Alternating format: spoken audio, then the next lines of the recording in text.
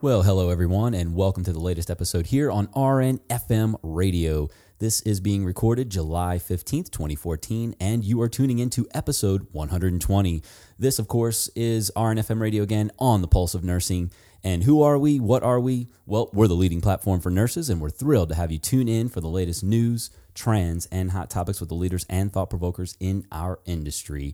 Now, of course, you can always find us over at rnfmradio.com. Our podcasts are over there. We're also on TuneIn Radio, Stitcher Radio, iTunes, and of course, proud members, yes, very proud members of the ProMed Network at promednetwork.com/RNFM Radio. And we are on every social media platform out there that you can imagine because we are everywhere you want to be. And you can follow us under the hashtag RNFM Radio and find us. And of course, we will engage with you and get back to you. So hit us up under that hashtag RNFM Radio. So who am I? Well, Kevin Ross, your co-host here, and I'm hanging out in my studio in Colorado. My fellow co-host, he's always down there in Santa Fe, New Mexico. Maybe not always. There's been a couple of times where he's not been when we've actually had the show. So Keith, today in Santa Fe, New Mexico, how are you doing today, sir? I'm good, Kevin. It's great to hear your voice. It's always refreshing and just brings a smile to my face to be here on the radio with you. Welcome, everyone, to episode number 120. We have a lovely and intelligent and savvy guest for you today who I met at the Infusion Nurse Society conference in Phoenix a few months back. And we can't wait to bring her on and talk about her research and the really great work she's doing out there in the world. So, Kevin, why don't you say anything else you need to say before I introduce Jennifer? Well, no, I'm really excited to bring Jennifer on. So really, like I said before, everybody can find us at all of those hashtags and URLs, rnfmradio.com. And of course, don't forget, you can definitely leave us a voicemail or text us at 720-466-3022 or any emails to insider@rnfmradio.com. So the mic's back to you, Keith, because let's get this show jump-started. Great. Thank you, Kevin. Well, it is my pleasure to introduce Jennifer Trautmann, family nurse practitioner. She's originally from Ohio. After serving in the ROTC, she was an Air Force nurse officer, and she's also worked in cardiology, emergency, and pediatrics. Jennifer has a PhD in nursing.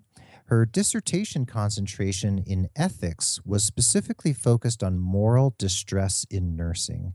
And her next position will be working with Dr. Deborah Gross at Johns Hopkins as a postdoctorate fellow.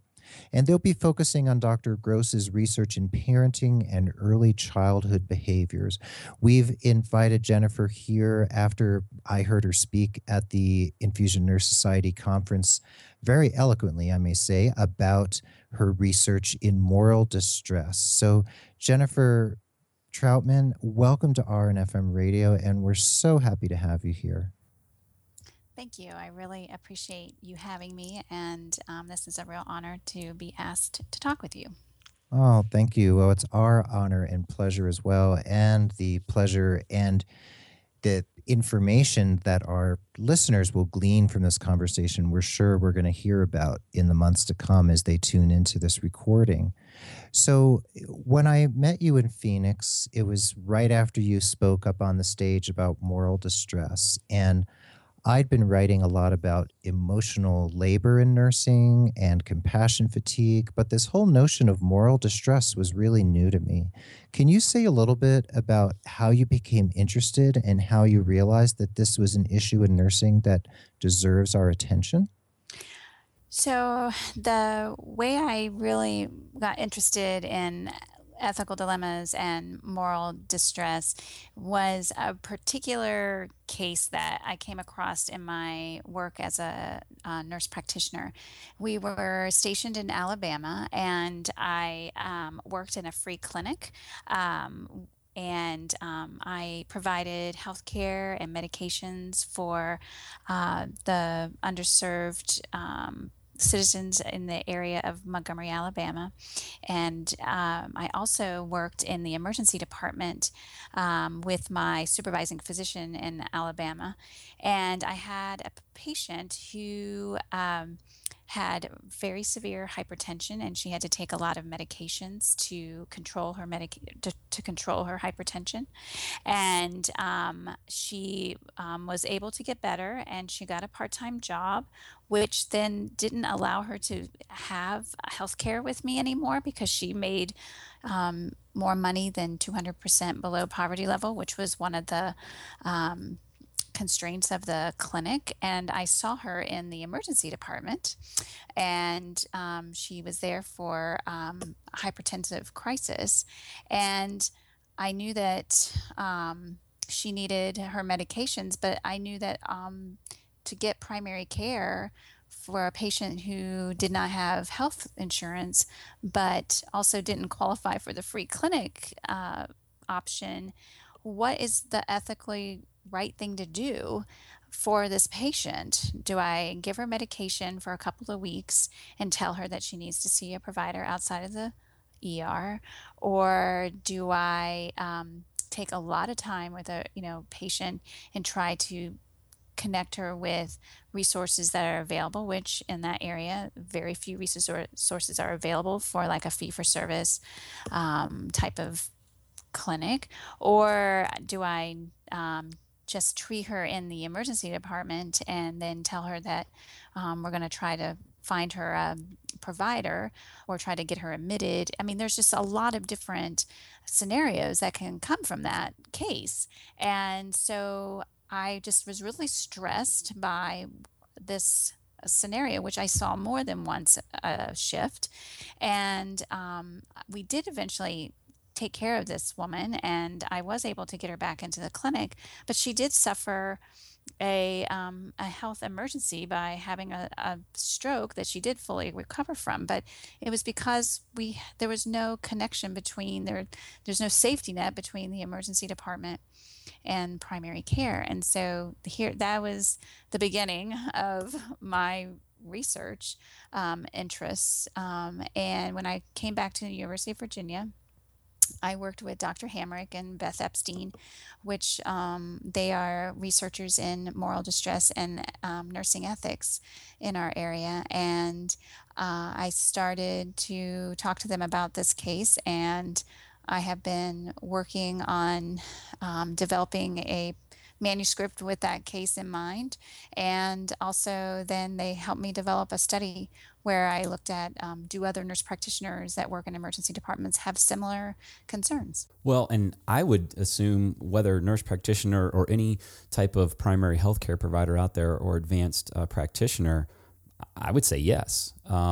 And I want to go back to the safety net that you're talking about, and really the absence. And why is it absence or absent? And what's with this lack of continuity of care? Why can't we achieve that? I mean, I think I just had about 100 questions just pop in my head. So I want Right. I don't want to like diversify here and just explode, but I think as nurses, I'm not at advanced practice level, but as a nurse, I really feel like I do want to go that extra mile for my patient, and I do want to extend as far out as I can for them.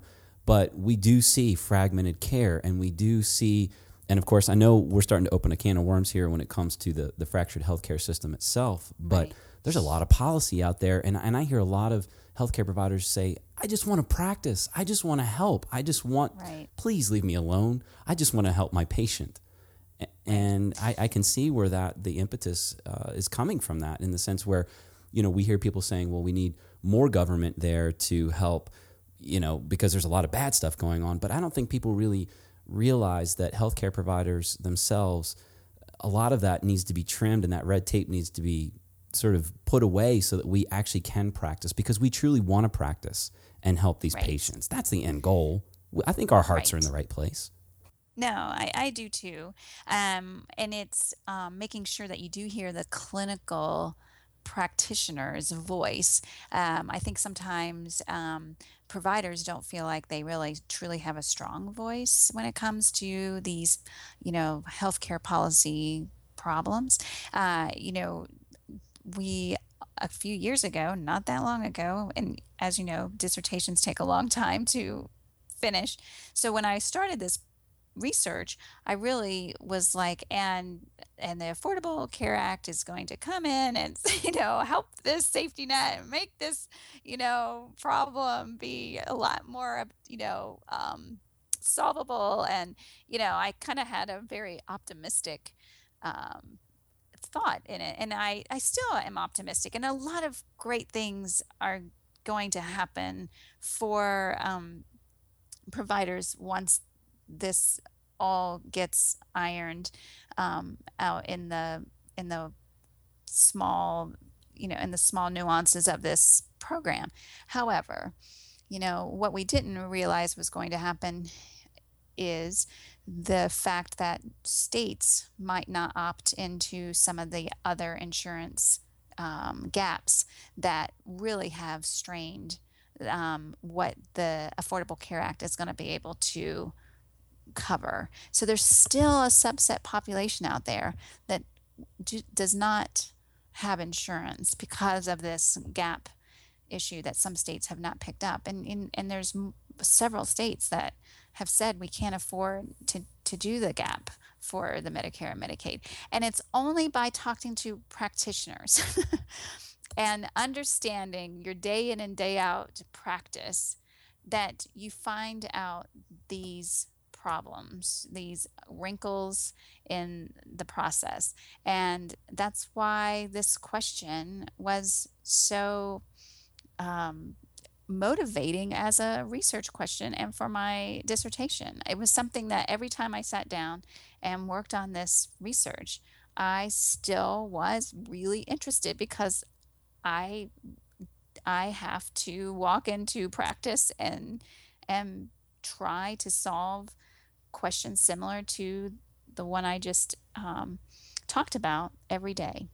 And so that's why I was so interested in looking at this. And then you understand when you are always constantly trying to go the extra mile with so many different types of problems, then you understand why burnout occurs, why staffing issues are a problem, why there's a lot of just lability within the staff of either experience or shortage, those types of things. So it all kind of has a effect on all these other issues that are also really important to nurses, such as compassion fatigue and those types of things. You're so right, Jennifer. Thank you for pointing all of those aspects out. And if we take the focus and broaden it, we know that it's not just what we could say the lack of healthcare coverage and insurance for so many Americans that we nurses and nurse practitioners run into on a daily basis, especially in the emergency room, I would assume, when people come in and they're trying to get their primary care in the emergency department. Right. But you also mentioned in some literature you sent us that there have been studies reporting moral distress being a significant indicator, it said, of one's intent to leave their position. Right. And it also was a predictor of emergency room nurse practitioners specifically intending to leave their position. So it sounds like there's been more research on staff nurses than nurse practitioners, but it sounds like this research has kind of opened up the Pandora's box, if you will, of how moral distress is affecting nurse providers. Right. So there is there's a lot of research out there on moral distress. And I think that each specialty in nursing feels that they have different root causes or problems that cause their moral distress in practice.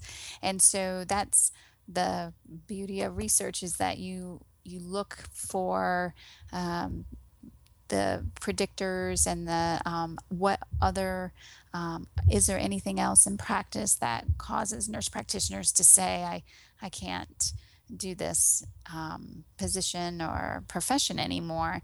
And so when you look in the literature, there's some literature about nurse practitioners in general. There was no other research on specifically nurse practitioners who work in emergency departments, but a lot of things that they had trouble with were definitely insurance constraints, staffing ratios, working with staff members who may not have the same type of experience or leadership concerns as they did. Staff communication was a big predictor of wanting them to leave. But we would put into our statistical analysis all these different indicators and predictors, and every time moral distress, when we would ask nurses or nurse practitioners or other professionals what caused their moral distress, the folks who had high distress scores were more likely to leave, or they did leave their position or even their profession. And in the study that I conducted for my dissertation, moral distress scores was the only significant predictor that was positively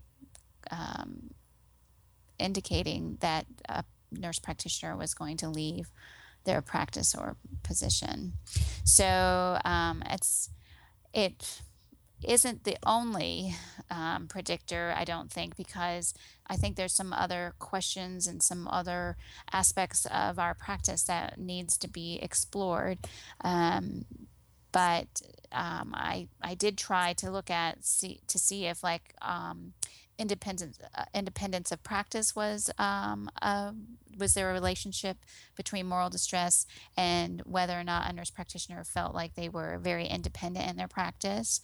And I did not find that relationship to be significant, but there was a somewhat negative correlation in my research, which means if someone had high practice independence, they felt like they had a lot of autonomy in their practice, then their moral distress scores might have been a little bit lower, but it was not significantly lower in my research. So we did look at some other aspects, but moral distress, if you have high levels of moral distress in your practice, it is a tremendous predictor of your intent to leave your position. And that has been found in several studies, particularly using the instrument, the Moral Distress Scale Revised, which is a instrument that Dr. Corley from VCU invented back in the late 80s, early 90s. And then Dr. Ann Hamric revised the scale to make it a little bit shorter. And it is an instrument that has been widely used in the literature to ask professionals about their moral distress specifically. And that's an important point because there's a lot of studies out there that look at ethical climate or ethical stress or emotional stress, psychological stress, and then the authors possibly could make a determination that perhaps these participants in the study were experiencing moral distress, but it's hard to really discern moral distress from other ethical information or study material. Well, and that's actually where I wanted to take a step back, at least for the audience, to really distill it down further if we could, just so that there's a better level of understanding, if possible, about the differences between ethical dilemmas and, of course, moral distress, and why these might seem to be one and the same, or why there's some confusion there. So is there any sort of just definition that would allow the audience a little bit more clarity between the two? Sure. The definition that most researchers use in the literature is one from Jameton, which is an OBGYN nurse from the that wrote about it back in the mid 80s, and he stated that moral distress is defined as a situation in which one believes he or she knows the appropriate ethical action to take, but is unable or is constrained to take that action. Whereas an ethical dilemma is a situation where two morally different but acceptable courses of action, or a situation with two morally unacceptable courses of actions are possible, and a choice is needed to resolve the conflict. So that's moral distress could arise from an ethical dilemma, but an ethical dilemma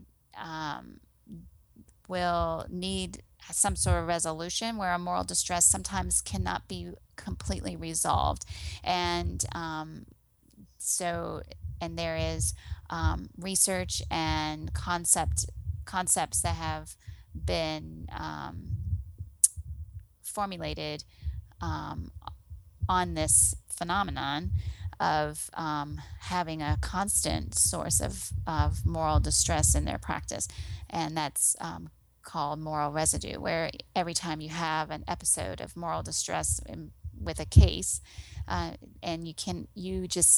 if it finally goes away, or you move on because you have other patients, or another day goes by, and then you'll get another case where it's very similar to the case that you had last week or last month or last year, and you're like, here we go again. That's the kind of feeling that you have, is I had a case, I feel like, just like this last month, and I didn't know what to do then, and and I know what I think I should do, but I don't think we're going to be able to do it again. And so then you have this crescendo effect, where you constantly have this little bit of residue that gets bigger and bigger and bigger.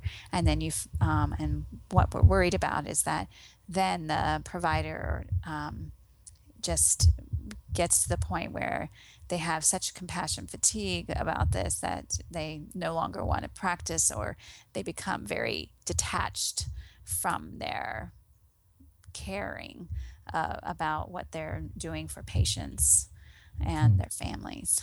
Well, Jennifer, I just really quickly, and Keith, I'm sure you've got something here, and the moral residue, out of the almost 3 years that we've been doing this here on RNFM radio, I think that statement, just those words and just the residue, that is really defining for me. Like, I visualize that. I can see, when you said that, like a light bulb went off. I was like, yeah, that's right.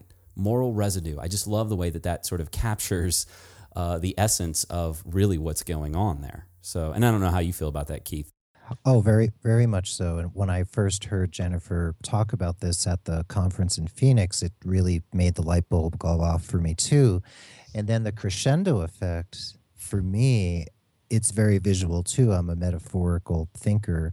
And for me, for crescendo effect, I picture actually waves. It's sort of like, it's like a drowning nurse. It's like, okay, there's been moral and ethical dilemmas, and the water's up to the knees, and the nurse is feeling a little out at sea, so to speak, pun intended.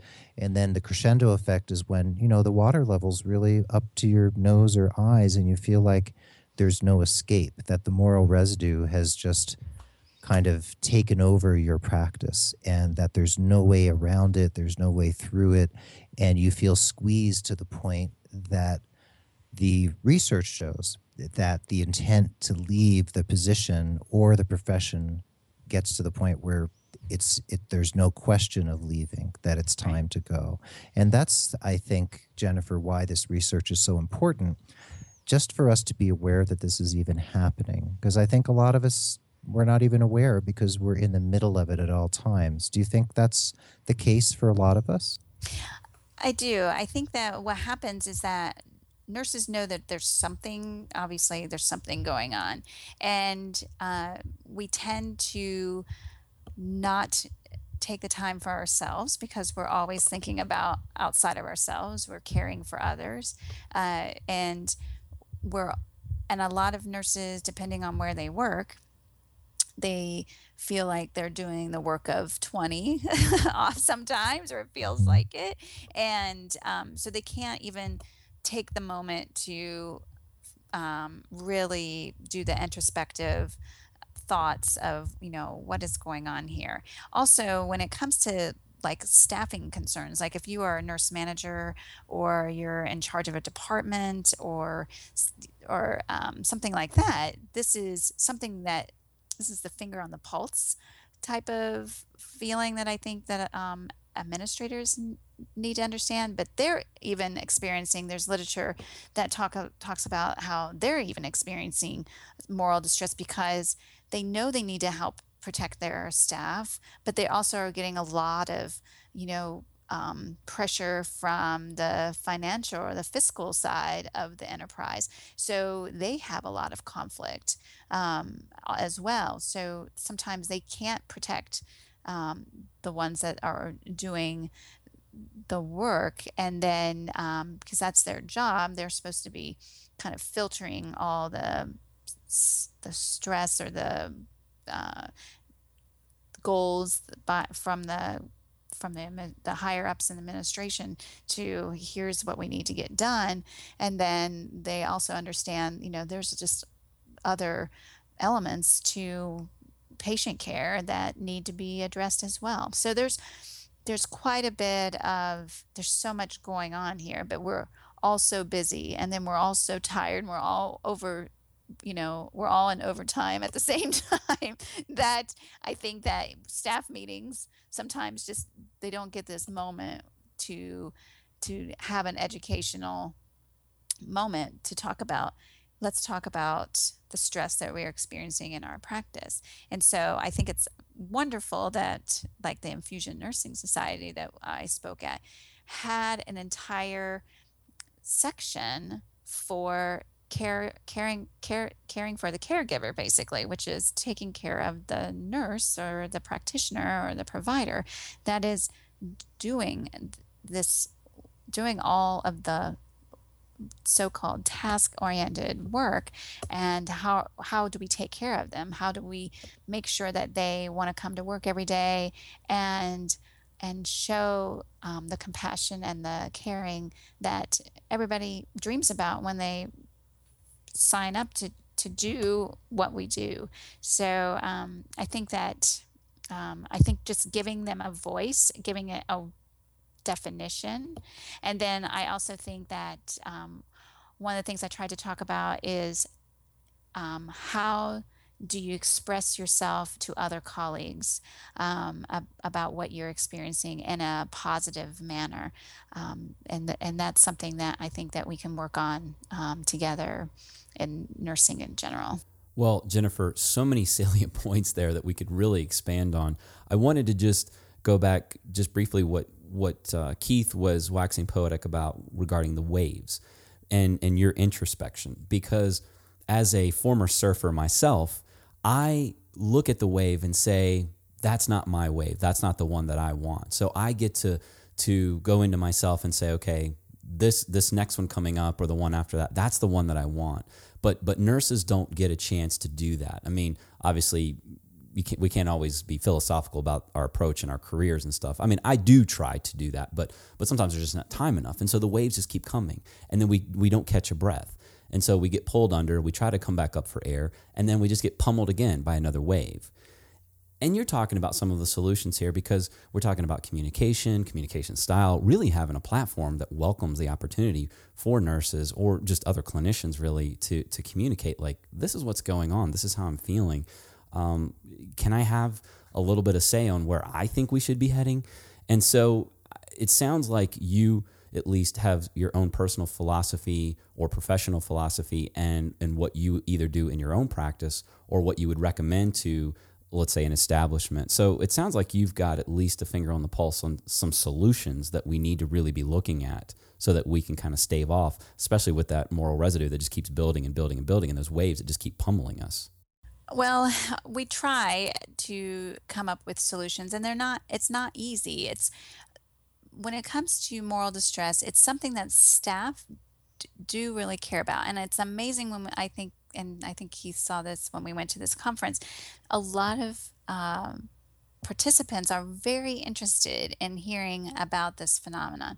However, it's what we're struggling with in research is how do I make the connection that if we address moral distress, moral residue, crescendo effect, how I want to show you that if we address this by teaching our nurses and providers communicating in a positive manner and listening to each other's concerns and coming up with a combined solution or steps towards a solution, uh, or acknowledgement of what the problems are with a particular case.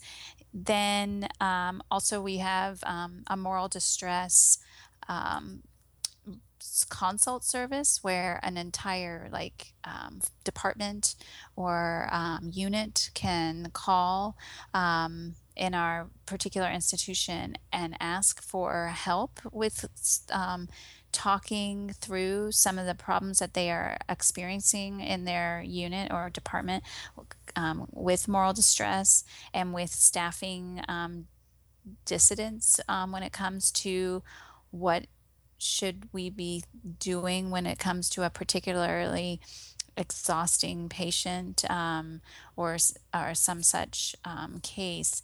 These are some things that I think are really important, but to to garner support from the administration or to garner funding to continue our work in making solutions for these problems.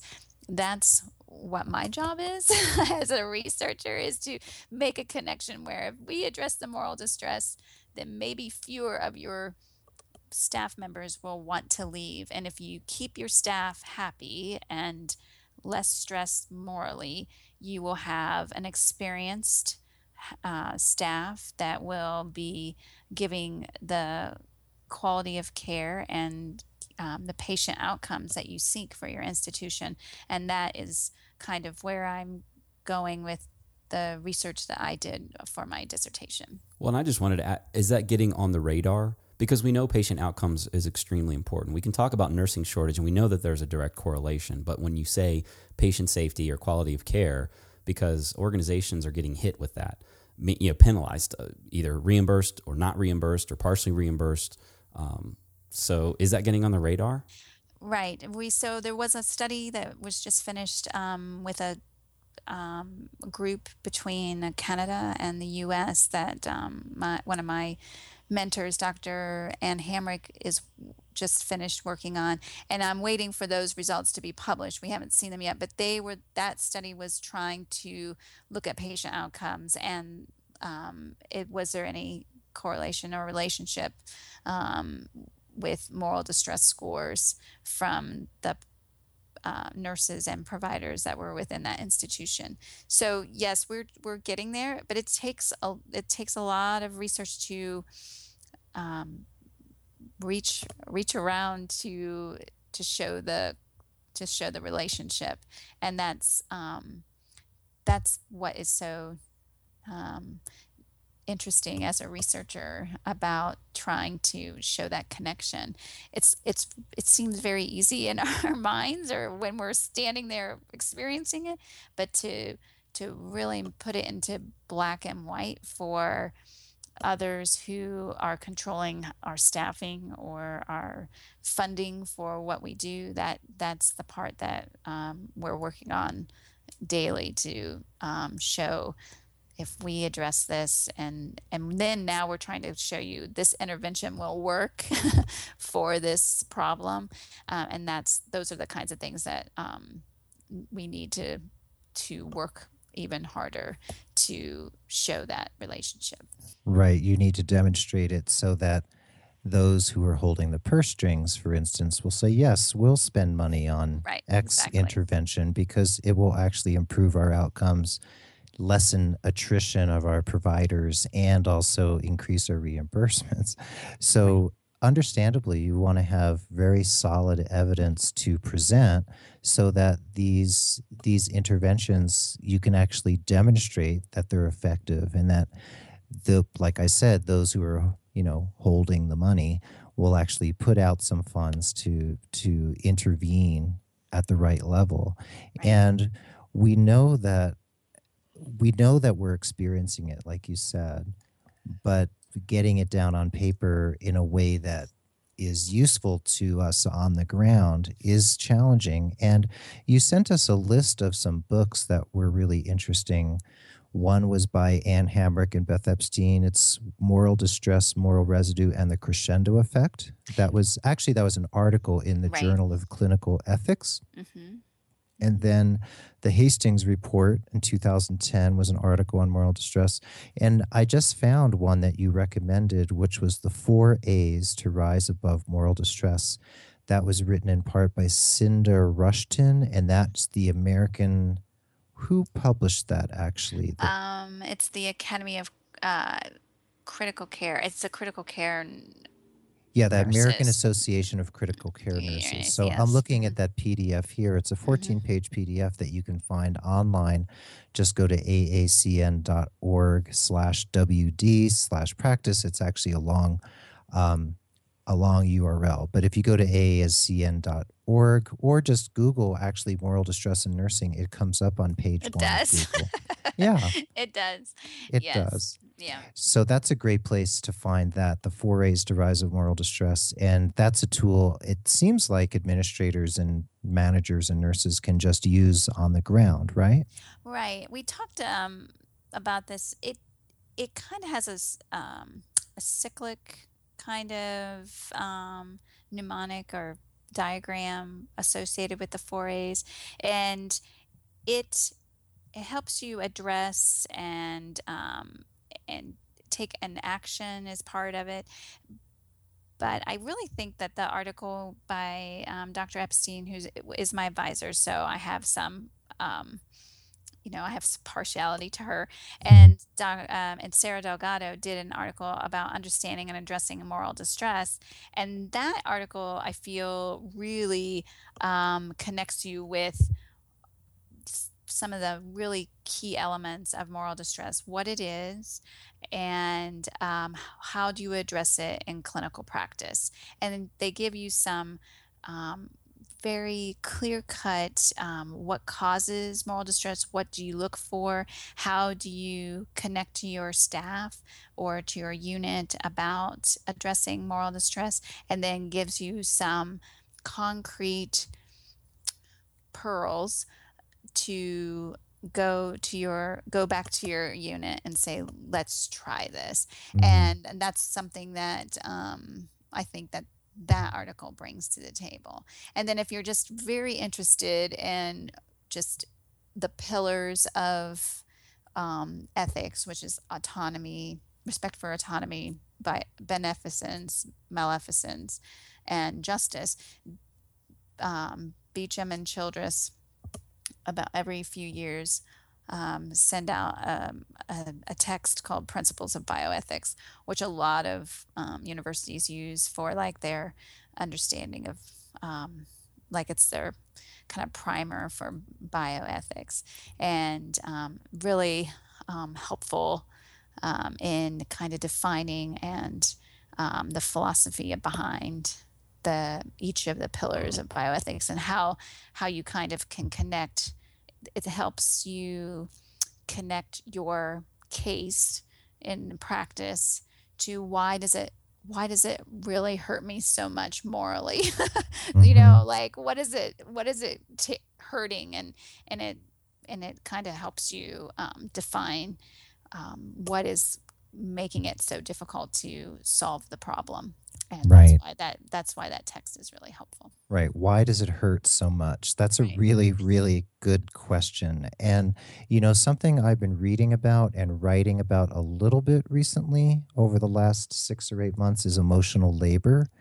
And we've talked about that here on the show a little bit. And for those of you who are listening, emotional labor is defined more or less as the ways in which you, as someone dealing with the public, has to actually turn off your emotions and possibly project an emotional state that you're actually not feeling. And there's cognitive dissonance that happens in your mind and your psyche based on what's going on for you internally and the way that you have to present yourself to your patients who are right in front of you. So, Jennifer, what's the relationship between moral distress and emotional labor? Have you seen one?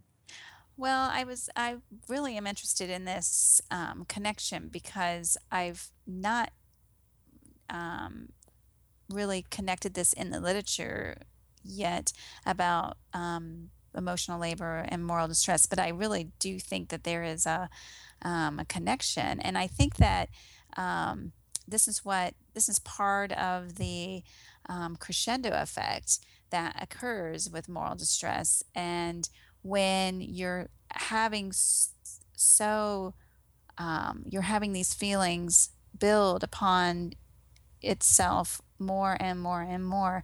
I think then what happens to some providers and nurses is that they pull away the from the patient or the family because they feel like they just can't invest any more of themselves into this reoccurrent condition, and they just don't have any left to give, basically. And so I think that's kind of how these concepts can be connected, and I'd be very interested in someday looking at looking into how these concepts are related um, in a study with nurses. Well, and speaking of all of these studies, we know that this is definitely being studied extensively. So, and I know throughout this conversation today with you, you've peppered in little tidbits, little nuggets of advice for our listeners. And again, talking about that distillation, bringing that down even further, or an abstract, or the jacket cover of the book, or whatever. What advice are you getting? What are some salient points for our nurses to understand? So they might be at a breaking point or almost there, and they're not looking, they don't want to get away from the clinical practice. They want to stay put. So what, again, if we can leave with them some nuggets from you, how do they make that happen so that that can be a sustainable practice? And then the second part of the question is, are you yourself still in a clinical setting? Sure. For nurses listening and providers listening that want to continue to stay in clinical practice, but are wondering if how much longer can they do this, I think that you really need to take care of yourself first. And this is not something that is easy for us as nurses or providers to do because we're taking care of everybody as well.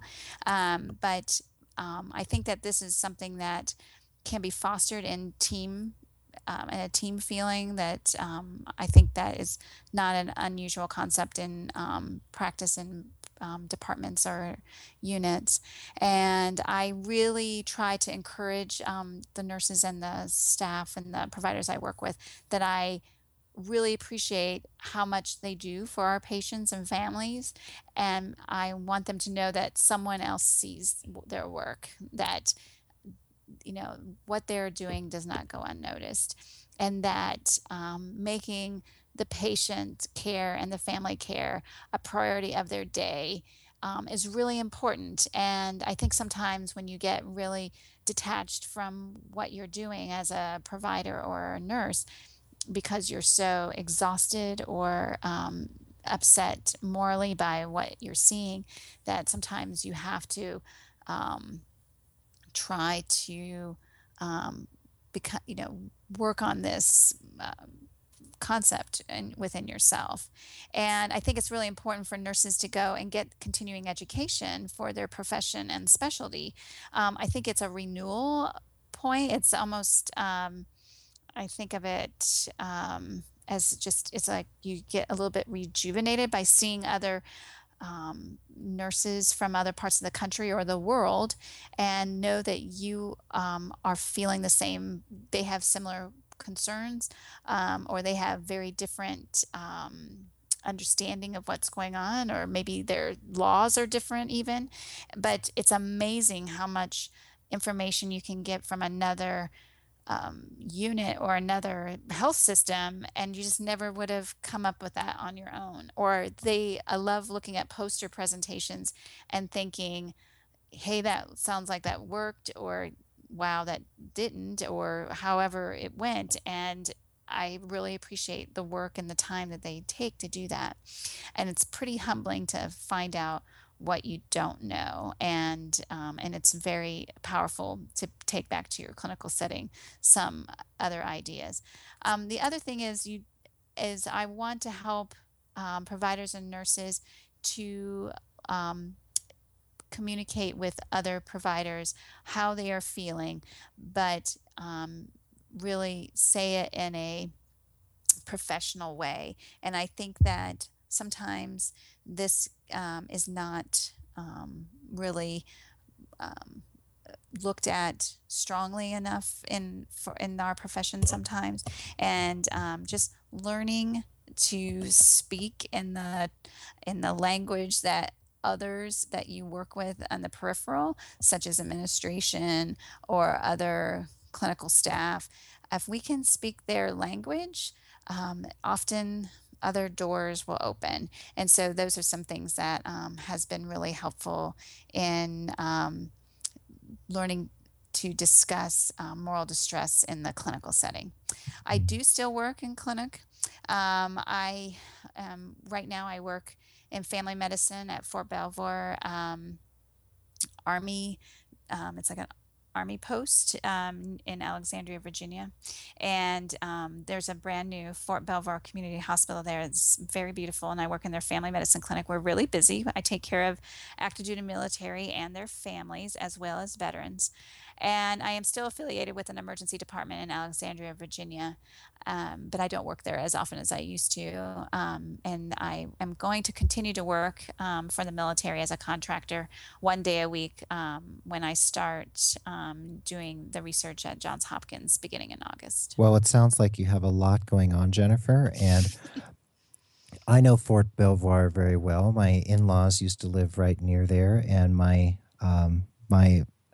father-in-law was a retired Army colonel, so we used to go to brunch at Fort Belvoir from time to Oh, time at the Officers Club. that's So I know the great. place that you're talking about, Yeah. and that's really wonderful. And so it sounds like this postdoctoral work will be really interesting to you at Johns Hopkins, and you're switching to early childhood development outcomes. So this is going to be a very different direction for you, but I'm sure you're going to find it just as satisfying.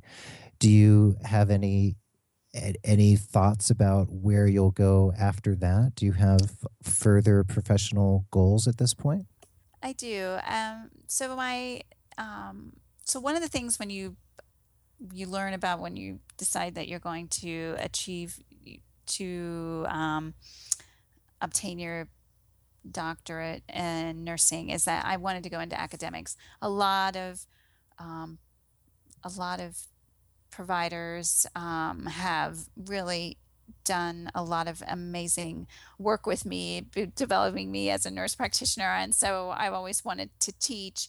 And so when you're doing your research, you learn that there is kind of some other fellowships and different things that you can do before you become a faculty member of a university. And so one of the committee members I had, Dr. Linda Bullock, she is the Associate Dean of Research at University of Virginia.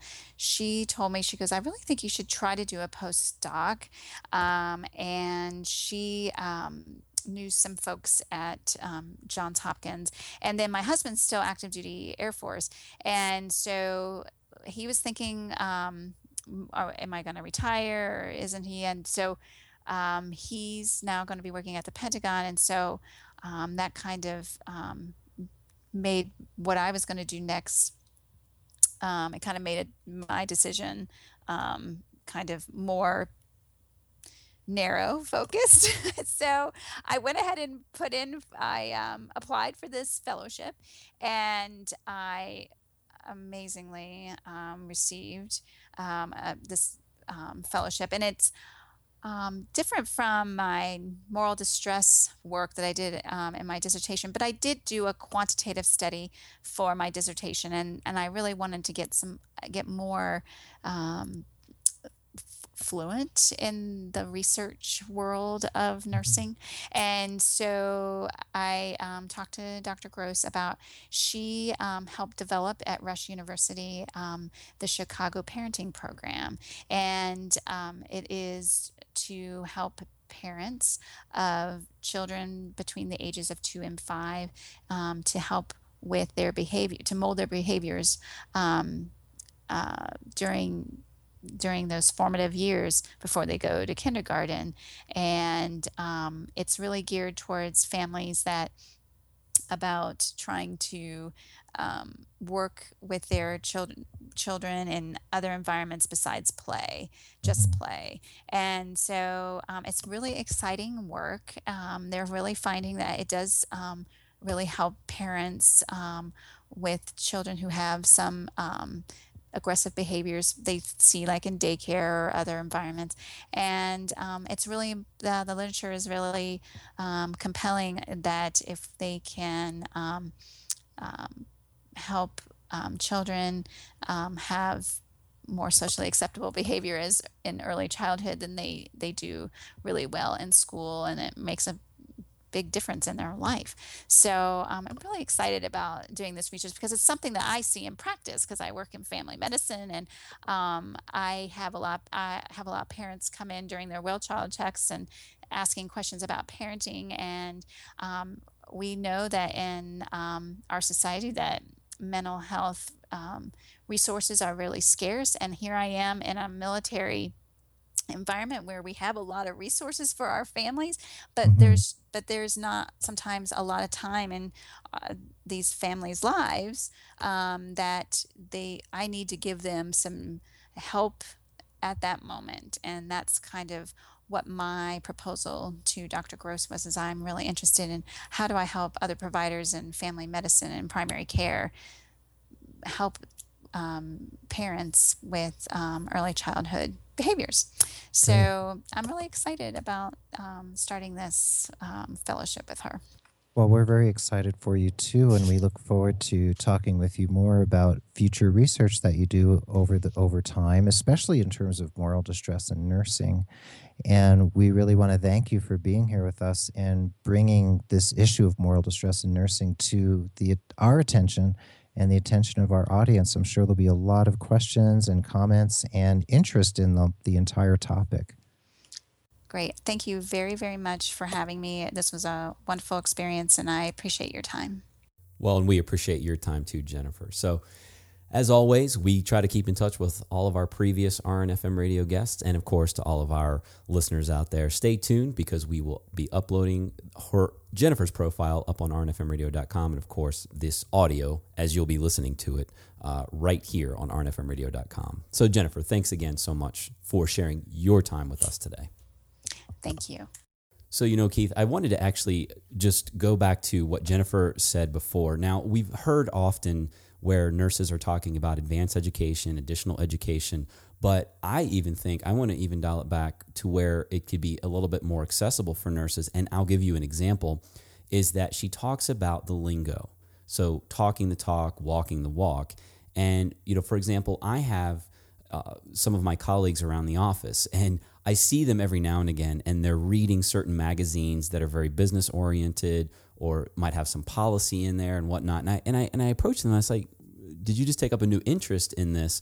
And I will have them respond to say, I hear you in these meetings and you're talking about, how we can grow and how we can safely grow and how we can meet the need. And I use a lot of the sort of the business buzzwords or the healthcare buzzwords. And they themselves want to really just even start there by educating themselves. And they'll grab like their business magazines or their policy mags or anything to do with healthcare or that might inspire them. And so I think it could even be accessible, and it really is. I mean, just get on the interwebs and you'll see it. I think nurses especially, we just need to apprise ourselves of some of the language and what's going on, and really what does the executive team want to hear, and not just what they want to hear. I know you have to believe in it and you have to align yourself with it, But I think we could just even go as simple as that, start educating yourself there. And then there might be something that you're interested in that would even further that desire to maybe go back to school and then get an advanced degree. Right, exactly. And, and you're also talking about lingo in terms of moral distress, moral residue, the crescendo effect, all of those terms as well. We need to become familiar with those terms so that we can talk the talk with the people in power, those holding the purse strings, the ones that we'd like to actually help us to bring some of these issues to the fore so that we can help ourselves really be more effective in our work. So yeah, there's many salient points there and a lot more we could talk about in terms of all of these issues. Agree. And again, it's not about trying to unite and shout as loud as you can just to shout, but we do need to be articulate. We do need to convey a unified message, but an educated message to say that, okay, we know what's going on, so how can we affect change? Right, exactly. So, Kevin, the moral distress is obviously something that we all know about. It's not new to any of us in terms of how it affects us on a daily basis. Just now, maybe we have a little more language to use around it. We have language helps us explain what's actually happening to us. Agree. And probably should have said this earlier. I think this is definitely a show where you might have wanted to take a few notes, but the beauty about it is you can click rewind and go back to a certain part of this podcast. And that's the beauty of it, because it will be archived indefinitely here out on rnfmradio.com, because I agree with you. I think there are some points here that people will want to go back to and really get down to that finite definition of the differences of what's going on and really what's going on in their practice. So, and then obviously I think we can appreciate the analogies or just those statements of the residue. And of course, when you were talking about the waves, because I really think that we can relate to that. We certainly can. That's right. And, there's lots of waves to ride here at RNFM Radio. There's lots of more great shows coming up, Kevin. We have lots of guests scheduled over the next few months. Most of those are actually pre-recorded shows, not live Google Hangouts. So you can just watch RNFM Radio on Facebook, Twitter, LinkedIn, Google+, anywhere, or just go to rnfmradio.com to see when the podcasts are uploaded, usually about a week after the recording. So there's lots coming up. There's going to be a lot to talk about as we enter the second half of 2014. And Kevin, I really look forward to walking that path with you. Well, I agree, Keith. And of course, having our listeners along in that, of course, growing audience that we know is out there for RNFM Radio, because really it is about our nursing profession, about our clinical just elevation here that I think is going on. So we really appreciate all the listeners out there. And so much, we hope that today and every day that you're in some way uplifted, motivated, and ready for something that moves the needle for you. Innovate and create, find passion in your life and your career each and every day. And of course, as always, care for yourself while caring for others. And we look forward to having you back here with us again on the Pulse of Nursing on RN FM Radio.